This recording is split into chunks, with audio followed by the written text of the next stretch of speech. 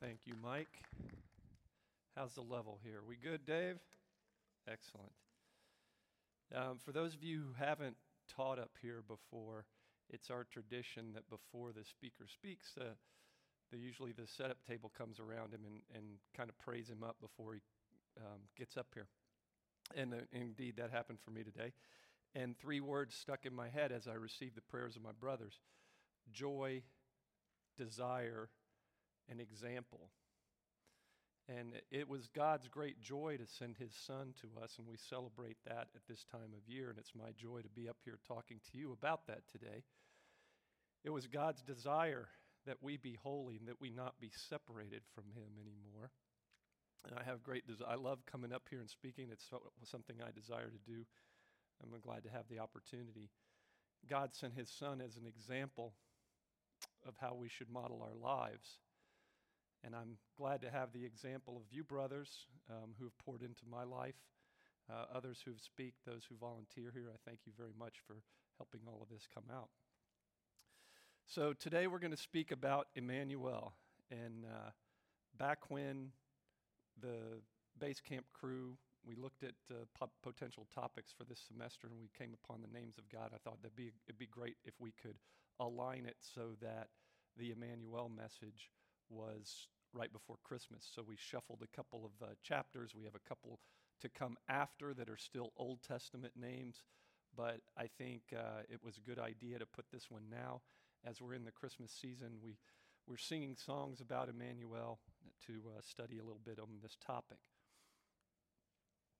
I'm going to start off with a little bit of meat, as Marty might say.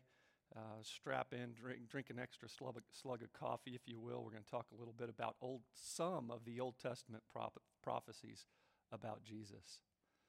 And there were many. Anybody remember from Sunday, Marty's sermon, how many? 426, 456, 476 Old Testament prophecies that Jesus fulfilled. I'm not going through all of them. You'll be glad to know. But I will talk about a few. The throne of David shall be established forever, said Nathan in 2 Samuel. Out of Egypt I called my son, from the book of Hosea and the prophet Hosea. Of course, Isaiah has several prophecies about Jesus: the virgin birth, justice to the nations, and the names he will be called: Wonderful Counselor, Mighty God, Eternal Father, and Prince of Peace. Micah, as Marty recounted on Sunday, the book from which we know where Jesus will come. He'll be born in Bethlehem. Not always the best of prophecies. The slaughter of the innocents, back in the book of Jeremiah, under the story of Rachel weeping for her children. All of these prophecies, and then one in the last chapter of the last book of the Old Testament, from Malachi. I am going to send you Elijah the prophet before the coming day of the Lord.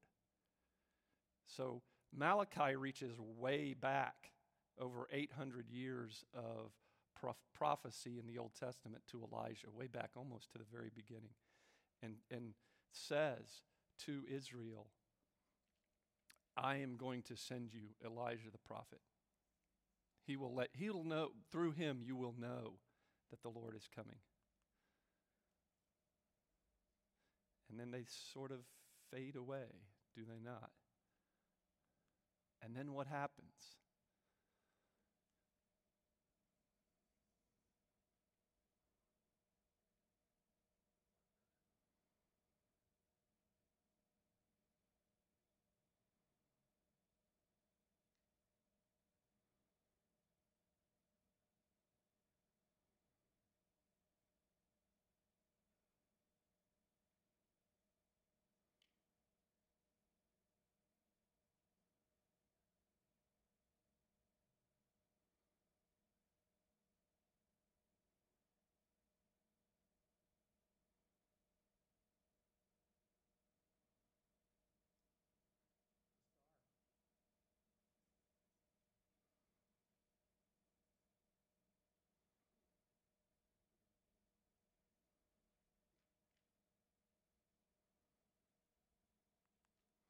400 years.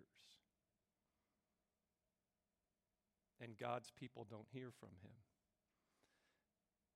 Now, I was just quiet there for about 60 seconds, which, if you know me, is quite a feat.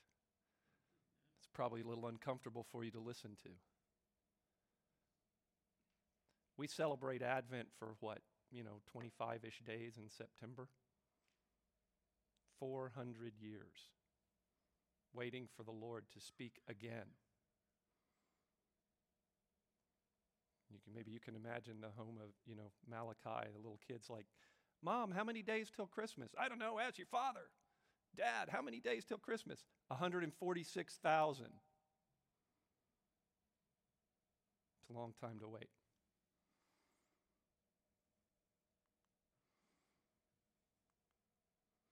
So what happens? We call this, academically, the intertestamental period. What happens during that time? Nothing, maybe? No, quite a bit is happening. I enjoyed the comments of one commentator I read talking about this as a period of resetting the stage. Act 1 is over. Act 2 is about to begin. In the meantime, the curtain closes and the stagehands are moving some things around behind the scenes. For example, there's a shift of power from the east to the west, first to Greece, including great armies of Alexander the Great and others. The translation of the Old Testament into Greek, what we call the Septuagint. The defiling of the temple under Antiochus in 171 BC, where he sprayed defiled blood and animal parts on every part of the temple, fulfilling Daniel's prophecy not only that it would be defiled, but that it would be cleansed after 2,300 days, referred to again by Jesus in Matthew 24 as the abomination that causes desolation. And that's a near-term prophecy that will be fulfilled again with the second coming. Then a further shift of power to the west, to Rome. In 63 BC, Pompey sacks Jerusalem and claims it for Rome. As a result, Herod the Great becomes king in Judea. Herod the Great, a descendant of Esau. And as is often the case, I consulted some of my mentors on this little fact of Herod's lineage. Counsel not to make too much of it, but I always love when the Bible shows us a nice little piece of irony that again, the son of Esau and the son of Jacob would meet over kingship. In this instance, of course, it won't be decided through violence, but through peace and love as Jesus brings the crown to the throne of David.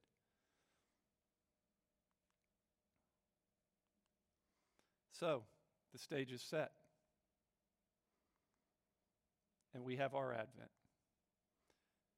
Now I'm going to just go back a little bit. We talked about that last prophecy from the last chapter of the last book of the Old Testament, and Malachi saying that a prophet would be sent with the power of Elijah.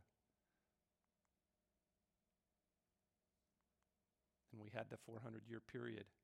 And then Gabriel, chapter 1 of Luke, speaks to Zechariah, tells him his wife, advanced in age, is going to have a baby.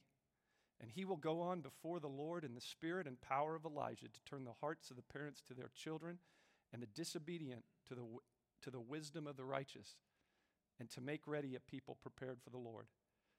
Speaking of John the Baptist, who will come to prepare the way for Jesus. So the Savior is coming. John the Baptist comes first. Is everybody ready for Act 2, right? And the angel of the Lord. Now, it doesn't say in Matthew that this is also Gabriel. There's another reference in Luke to Gabriel visiting Mary. But the angel of the Lord appeared to Joseph in a dream and said, Joseph, son of David, do not be afraid to take Mary home as your wife, because what is conceived in her is from the Holy Spirit. She will give birth to a son, and you are to give him the name Jesus, because he will save his people from their sins. All of this took place to fulfill what the Lord had said through the prophet Isaiah, The virgin will conceive and give birth to a son, and they will call him Immanuel, which means God with us.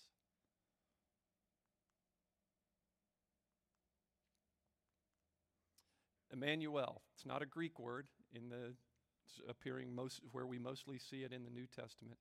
You go back into the Old Testament and you find it's a Hebrew word, Immanuel.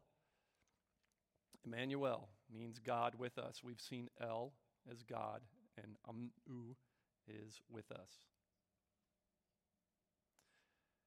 So one thing I learned in my research is many prophecies in the Old Testament have both a near-term and a long-term fulfillment. The near-term fulfillment of this prophecy in Isaiah was that Isaiah's son was to be the child promised to be the sign of God's protection for the house of David. And in Matthew, God's son is the child promised to be the eternal ruler of the house of David. So who is going to be saved? Well, in Isaiah, in the near term, it was the tribe of Judah in the line of David. In Matthew, long term, it's his people, both Gentile and Jew. We read from the pen of Paul in Ephesians, consequently, you are no longer foreigners and strangers, but fellow citizens with God's people and members of his household, built on the foundation of the apostles and the prophets, with Christ Jesus himself as the chief cornerstone. And in him the whole building is joined together and rises to become a holy temple in the Lord. And in him you too are being built together to become a dwelling place in which God lives by the Spirit.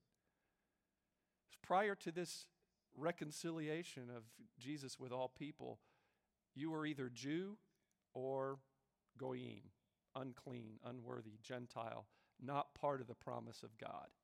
Jesus coming knits us all together. What are they saved from? Well, in Isaiah, the near-term fulfillment, they were saved from their enemies. This is Syrians, even other tribes of Israel, which were wanting Judah to capitulate. King Ahaz, the seventh great, if you say great 7 times, then grandson of King David, is about to lose his throne, the throne of David, leaving the house of Judah. And God provides the victory over those circumstances. In Matthew, the long-term victory God provides over sin and death. Emmanuel fights for the line of David and fights still for the souls of men. How are they saved? Well, in Isaiah, quite simply, by protection from death, by protection from the armies of the Assyrians and others. In Matthew, we are all saved by the defeat of the power of sin and death in our lives.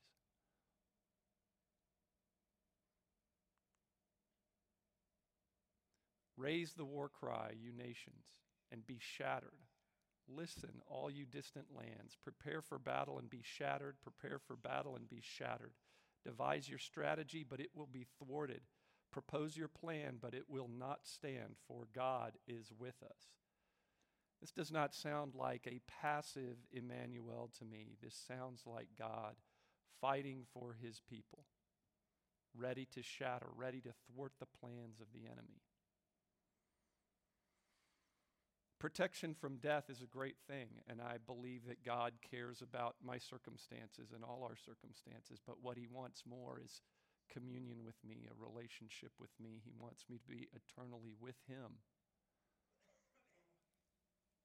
A greater victory.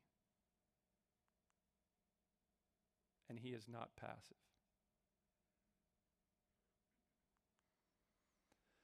So what do we need saving from?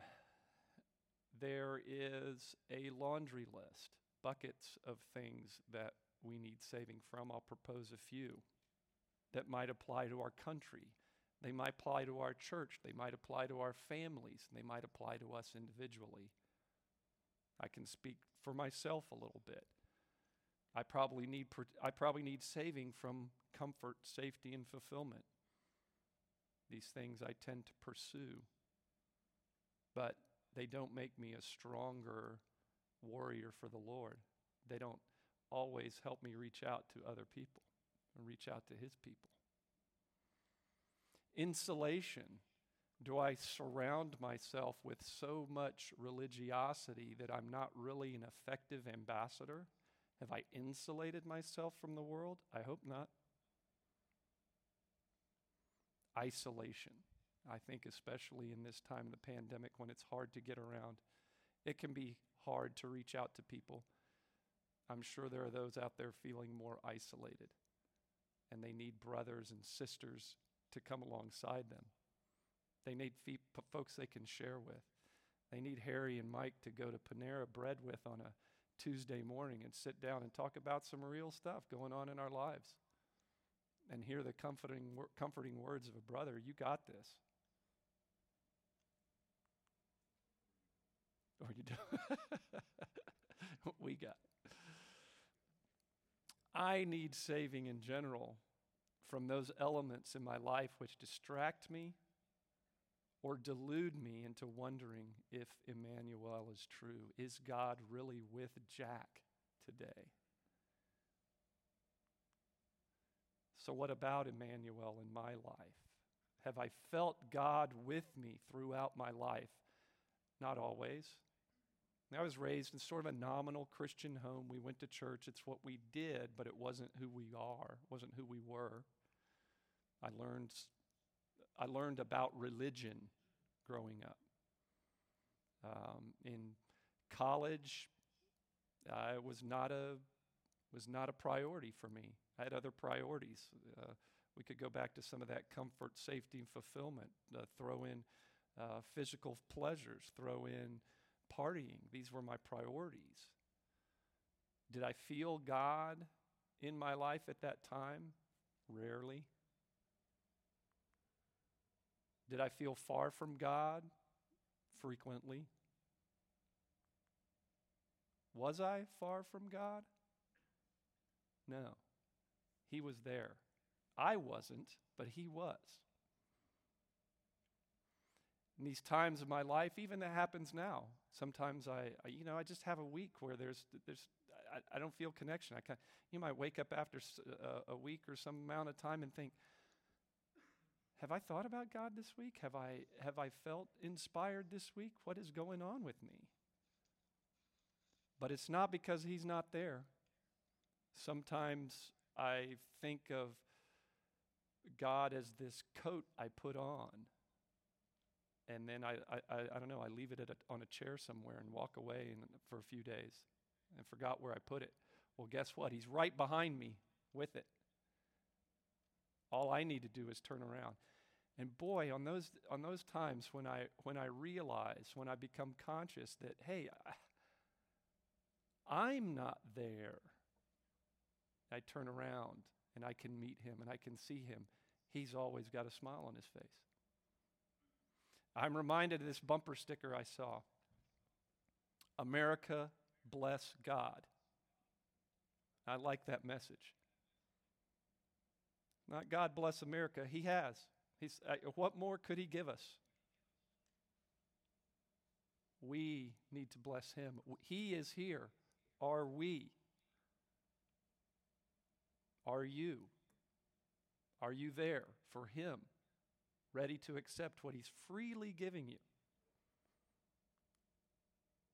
He is with you, period.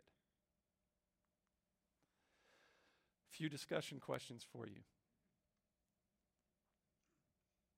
Does Christmas time bring an extra measure of God with us to your heart? And do you feel it hard to sustain that, or find it hard to sustain that feeling throughout the year? Do you sense God's hand thwarting the strategies of the enemy in your life? Or do you often feel them succeeding? How has COVID affected these feelings for you? Has it made it harder? Has it brought it closer? Boy, we have this wonderful group of guys on Zoom right now. We've been meeting daily since March, April. So I can't say that COVID has kept me from getting together with other men on a more regular basis. So these are questions to consider. I'll just close this in a word of prayer. Father, I thank you for these men. I thank you for the honor to share with them your word. May this season rejuvenate us. May it reinforce in us the knowledge that you are with us. May that feeling be something we can carry with us throughout the year. And more importantly, be one that we can share with others. We thank you for sending your Son to save us from our sins. And we thank you for being Emmanuel, God with us. Amen.